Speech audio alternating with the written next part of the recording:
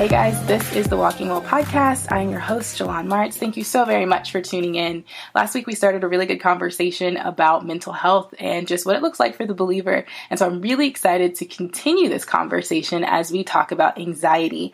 I have Katie Wiggins here with us who works in the mental health field, and I'm really excited for her to be able to share her perspective with you as a believer on what anxiety looks like and how to really tackle it. So Katie, if you don't mind, well, first of all, thank you for being on the podcast. Super excited to have you. Thank you. I'm excited as well. So could you tell us a little bit about the work that you do in the real world? So I'm a registered mental health counselor intern in Jacksonville, Florida. I started out as a school-based therapist with a local agency and worked with children and families. And then 2 years into that, about 2.5 years later, God gave me the vision of my own practice. And so the name Uprooted, Where Healing is Planted, came in prayer. And I started my practice, and I've been doing it full time since January. And so it's been doing great. And I've learned so many things branching out in faith. I've learned so many things about mental health and faith combined that it's unreal. I bet. I think that's as like a believer in the field of mental health, I feel like we have this crazy advantage, just in walking through addressing, like the two of the parts of our body, spirit, soul, body kind of thing. So launching off, like, how would you define anxiety? So, anxiety has always been a thing that I've heard, but never understood per se. And the more experience I get with people who deal with anxiety, whether clinical or not, a lot of the times in my experience with the population I work with, it has to do with their first attachment and how connected they were or not connected they were, and the fear of that. And so a lot of fear and worry of what is beyond our control, the fear of not being enough, the fear of not having enough, the fear of just being out of control and completely having to surrender. That is a very difficult thing. And I think that causes anxiety more than anything in the experience I've had. So I know, like, in today's culture, anxiety is a word that people toss around, like, oh, like, that makes me anxious. I have anxiety, like little kids, and all of that. I used to teach. And so I'd hear them like, oh, I'm so anxious, or I have anxiety, And so what would you say is like the main difference between sort of like the colloquial pop culture reference to anxiety versus like clinical anxiety? So clinical anxiety, it can be a chemical imbalance, or it's obviously something in our brain. It's something deeper than just stress. Anxiety is really normal for our bodies. Anxiety is caused when our body or our brain starts to react to a stressful situation. So it's actually normal to have anxiety. You have good anxiety, you have bad anxiety. But when it's a chemical imbalance or your daily functioning is extremely impaired or affected, I would say that's what makes it more clinical. The same as depression. If your functioning is inhibited, you're definitely nearing the clinical side. But anxiety itself is just a normal reaction. So it should not affect your everyday routine. And so that would be the difference for me. If you're going to take a big test, you're feeling anxious, stuff like that. That's normal stuff. So it's still something to process, but it's not something you need to go to a psychiatrist for, get on medicine for, or, but processing stress is still okay. Mm-hmm. Okay. So then what are some of the tells? Like, what does anxiety look like? What does it feel like? How does it usually present itself? Anxiety can manifest in various ways. So, it can come, sometimes I believe it impacts your physical health before it does your mental. I think your body begins to feel things before your mind does. And so that it impacts your daily routine. But it can also be genetics. It can be, the way, like your family, if it was passed down. I see that a lot with kids.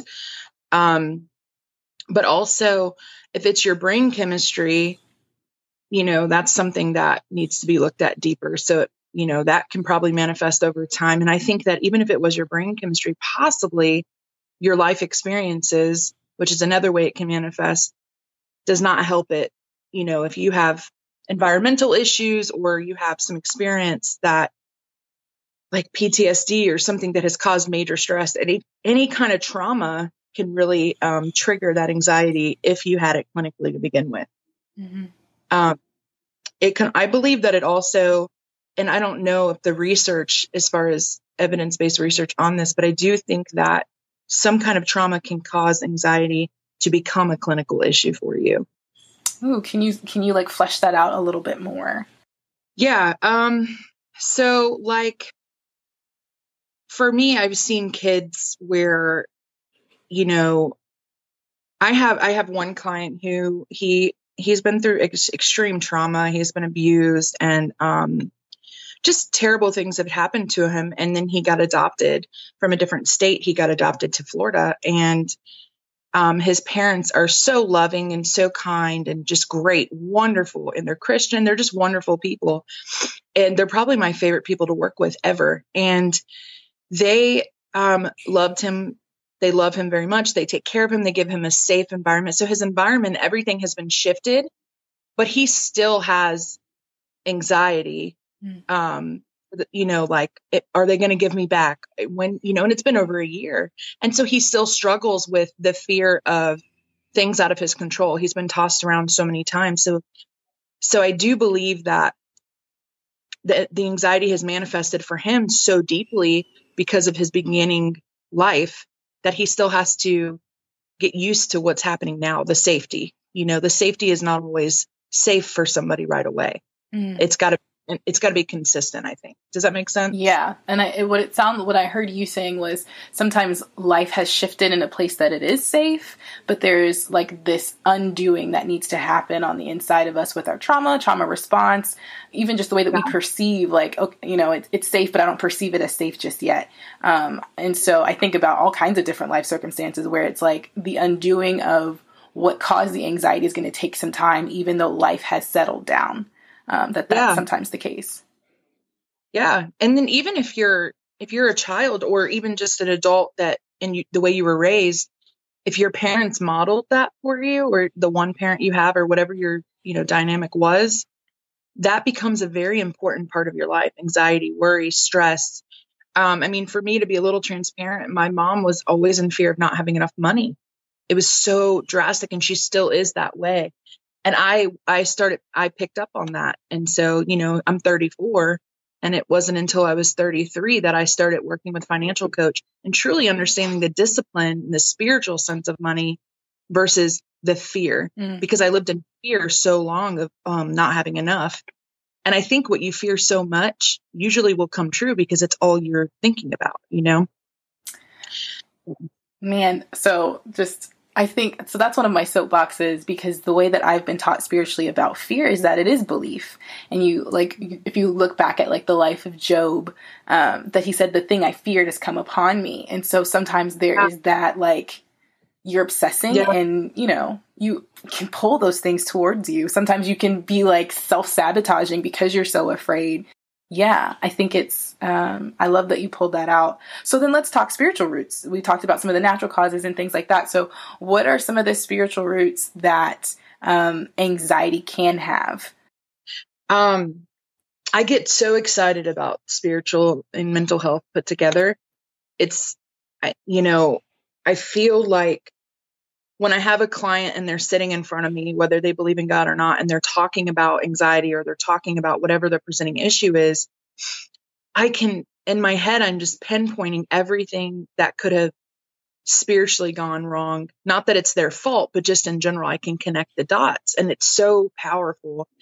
And so I believe anxiety is fear. And for me, it took me a little while, but I was talking to my pastor, and my pastor's wife, so I call her my pastor. But we were talking, and when I was in fear of something, I was going through something, and she said, what are you afraid of? And so I started asking people that question as well.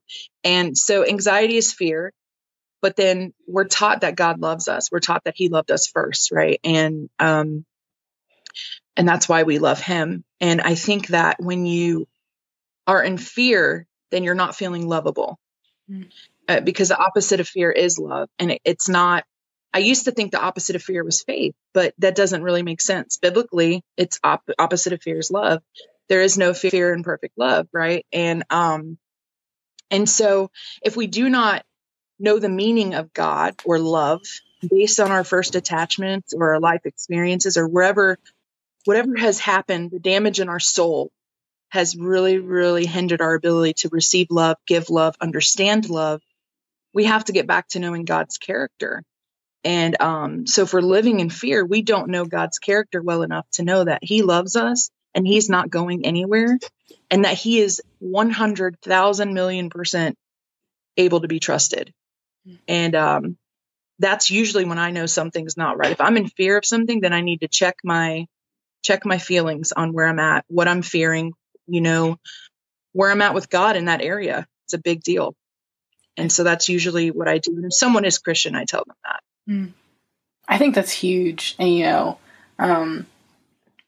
I think that I feel like that's such a game changer for anxiety, because as being in the mental health field, I think we dance around with anxiety a lot. Like, well, how do we appease it? How do we figure it out? What is the answer to it?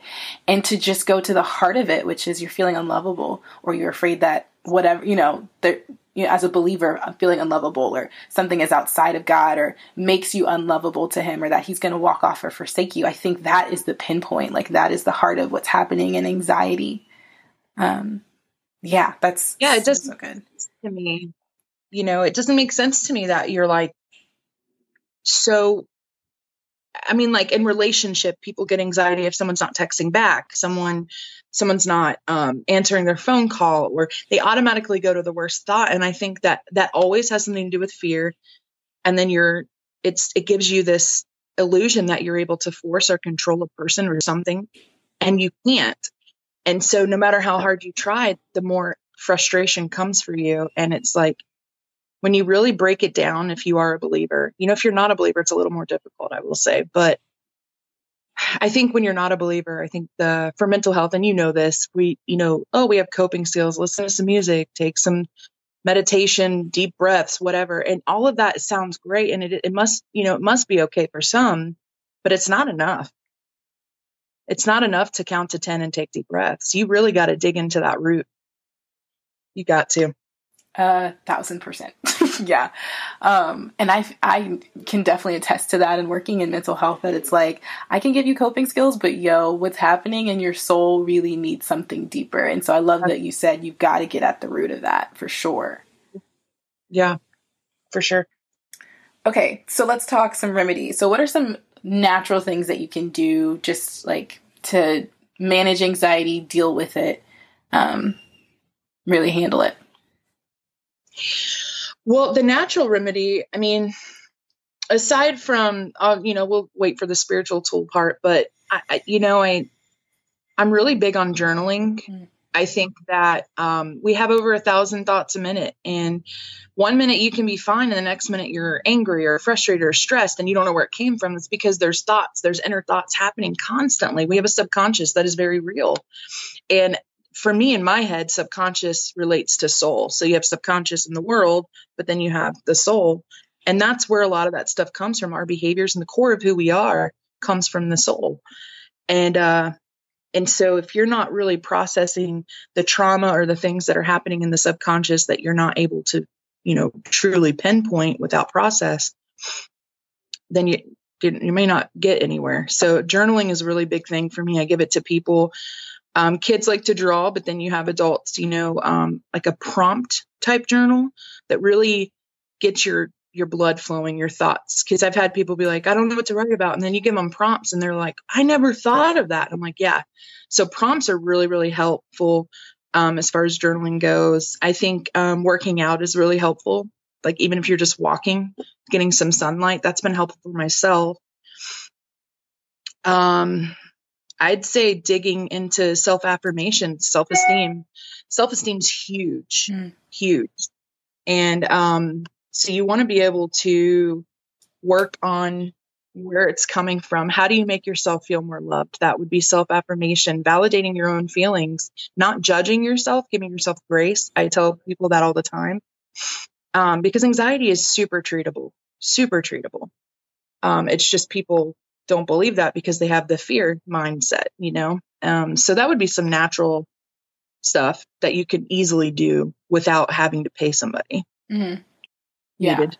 Yeah, for sure. I know, I know plenty of people that are like, I can't afford therapy, but can you give me something to do? And so I love that therapy, obviously, if you can get that in there, perfect, do that. Yeah. But those were just some really good practical, this is what you can do right now stuff. Love Absolutely. It. So, okay, give us the heavy hitting stuff. So what are the spiritual tools that people can use to defeat anxiety? I think it's pretty simple. Understanding God's character by getting to know him and his love for you truly helps us relinquish the control or the need for control. I used to control everybody and everything, or try, and actually I thought I was, but I wasn't. And it turns into self-sabotage. It turns into pushing people away. You lose people. I can dive deep into attachment, but that's the theory I operate from the most. And it truly means that you do not know God on the level that he wants you to. And that takes time. That doesn't mean you spend one day on the Bible and you know him. It's constant, putting on the armor of God is a true thing. Truly understanding who he is and who he will be for you at the end of the day is a big deal. And once you know him and his love, you will definitely understand that you are loved enough to be blessed, healed, taken care of. And there's a freedom in that. And a lot of Christians lack that freedom. They live in church on Sundays, but Monday through Saturday, they're slacking because they don't even know. It's not even, judging them. It's just, they don't know. They really don't grasp his love. They got to run towards it, Yo, so you are preaching so hardcore right now. Yes. It's a passion. Yes. And I think I even love that you mentioned attachment theory. It's been so interesting for me to work in child welfare and reflect on how I am as a son or as a daughter of God, this is actually causing me to reflect on, what do I believe about my dad? What do I believe about how he sees me? And really understanding that is, it's earth shifting. It's literally perspective shifting. So I'm going to throw a lot of people use it too. I'm sorry. No, go ahead. A lot of people use it too. If your earthly father or earthly mother was crap, basically. I had a really rough childhood and my parents were not parents that I deserved. I mean, did I say that right? Yeah. They just weren't the best parents. They did what they knew how to do, and I have a lot of grace and forgiveness for them now. But when your earthly father really hurts you, you don't view your heavenly father differently. And so being able to dissect and work through your feelings, responding versus reacting, is one thing I always say. It really helps you find the root, but you have to feel to heal. And if you don't, you're just going to be stuck in this ever revolving perpetuation of a circle that just doesn't stop. And you're always like, why does this keep happening? Because you never hit the core. And it always runs back to love. It's always going to run back to love. How loved are you? That's such a good question to ask yourself. Yeah. And just to gauge, because it does. When I on our pre-call, I kind of talked about my year last year and how I walked through anxiety for the first time. And the root of it was definitely how loved are you? It was, and I could say at that moment, I didn't know, and it became increasingly clear to me that I was I need to know how much God loves me, because right now I feel disposable, and that creates this sense of oh my goodness, and I love that question. I think even as you talk about sitting with the Lord and getting to know him, sitting and asking him how much do you love me? And just listening for his response to you can be tremendously healing. Yeah, I did a Bible study with my pastor, and she did this. It was Sacred something. I don't remember the name now, but it was a private group. If you wanted to sign up, you could sign up. It was really cool. We read Sacred Pathways, the book, and it talks about different ways to approach God. Everyone approaches him differently, which was really cool. But it was 10-10-20. So it was 10 minutes of prayer, 10 minutes of stillness, and 20 minutes of the word. And being that routine, I'm not doing that right now, but being that dedicated at the time of the group, I there were moments where I was just in worship and crying and like, it was almost like Mary at his feet, you know? And I had never experienced moments like that with my father, ever. And so to hear my Heavenly Father tell me how much he loved me, to like feel as if he was literally right there in the room with me, was the most powerful thing. It changed me. It changed me. And I think that I lived in fear for so long. And I do think it's fear in the world just causing anxiety. I think it's always good. I think the term anxiety is just something the world came up with. Obviously it's in the Bible too, but I think when he says be anxious for nothing, don't fear anything is what he's saying. And so, yes, truly knowing his love for you, and that takes spending time with him. And it was just the most powerful. I've never in my life cried in worship like that. It was beautiful. And it was just in my living room by myself, you know? Yeah. I love that even as a therapist, I love that the solution is still his presence. Like, I think that is still so, because he, you know, not to sound churchy, but he really is the answer for everything, you know? Yeah. Yeah. And you're saying presence, like we learn that in school, right? We learn presence is everything, empathy, being there, just meeting them where they are. All of that is correct. But Jesus created science. He created the clinical mental health. He created it. And so it always aligns. And that's what I found to be the most fascinating thing in grad school. Everything I read, I was like, this could be biblical. It really could. It was insane. I'm like, well, God created science, so I guess it makes sense. But right. he is the ultimate counselor. And so he's the standard, you know? He's the standard. Love that. Love that. Yeah, he is. I mean, and when you talk about school, and even like in the field with kids, like reading books about discipline, you know, and learning like, oh, discipline is not necessarily spanking and hitting and taking away. What it is teaching you how to manage yourself, teaching you that I will be here, that I will respond to you. And so then you can respond better out of knowing I am a secure base for you. And that has just blown up my understanding of the Lord's discipline as well. Like when you say it all aligns and it all makes sense, I'm like, yeah, because he made it. Yes, that's exactly correct.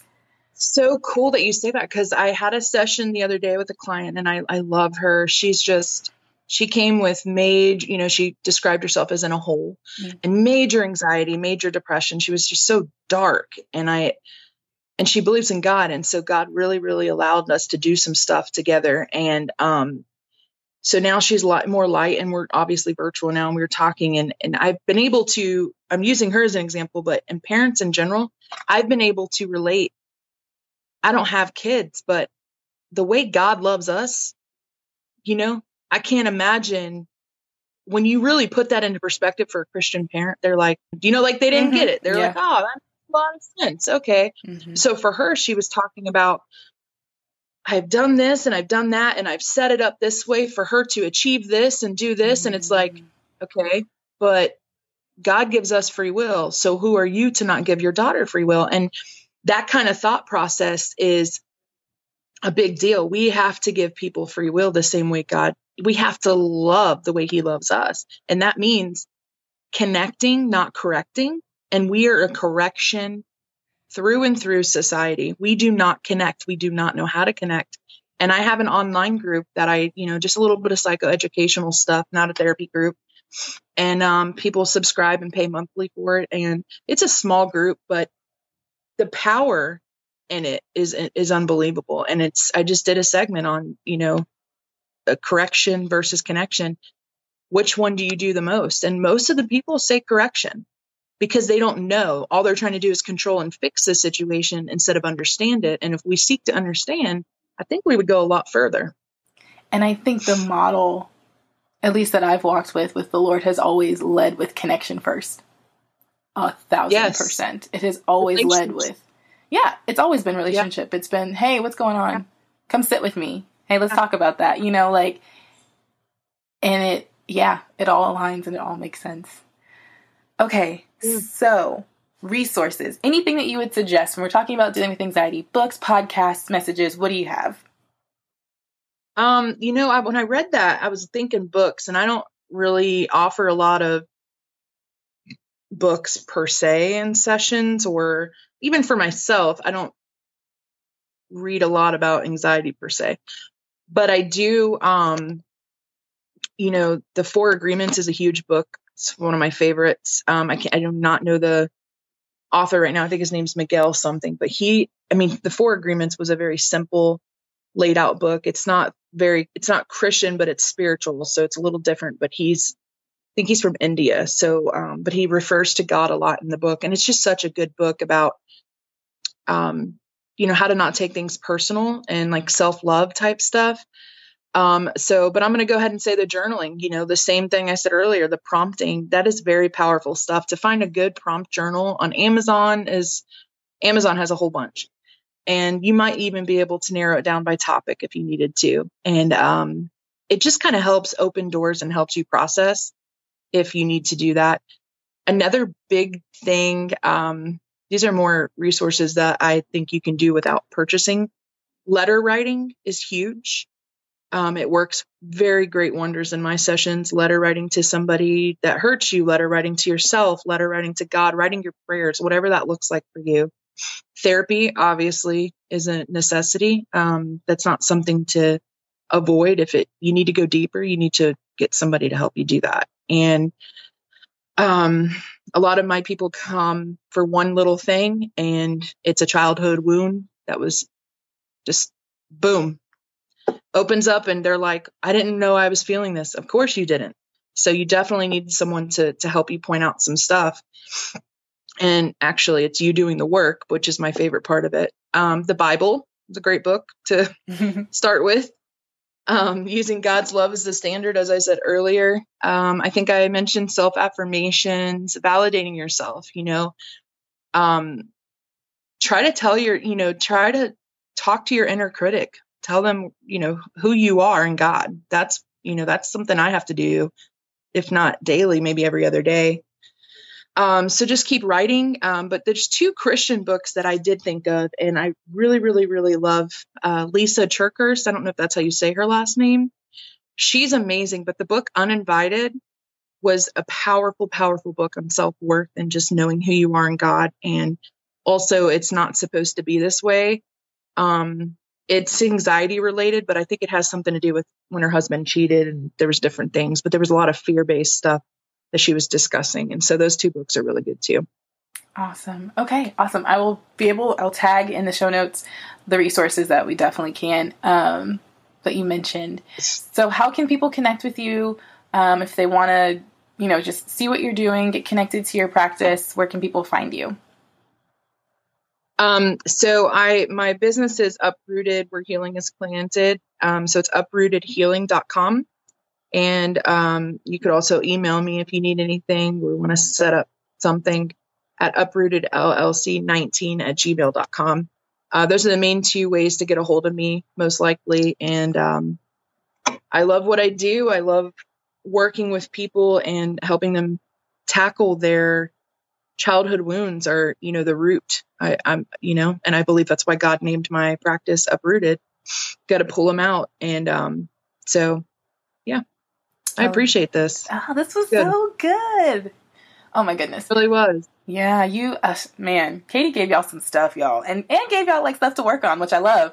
So definitely connect with her. If you need a therapist here in Jax, she's here. Are you also online? Are you able to take clients? I am. Yeah, I'm virtual only now. So if someone emails me, you could call me too, 904-993-2486. But most likely email is the best way, or my website. It comes straight to my email. And I'm doing virtual. I'm offering first session free. And then I'm on back to sliding scale. I was out of sliding scale spots, but I've decided to open them back up because I know right now is a very stressful time, and I just want to help the best I can. So first session's free, and then we go from there with pricing. Awesome. So definitely, we love freebies.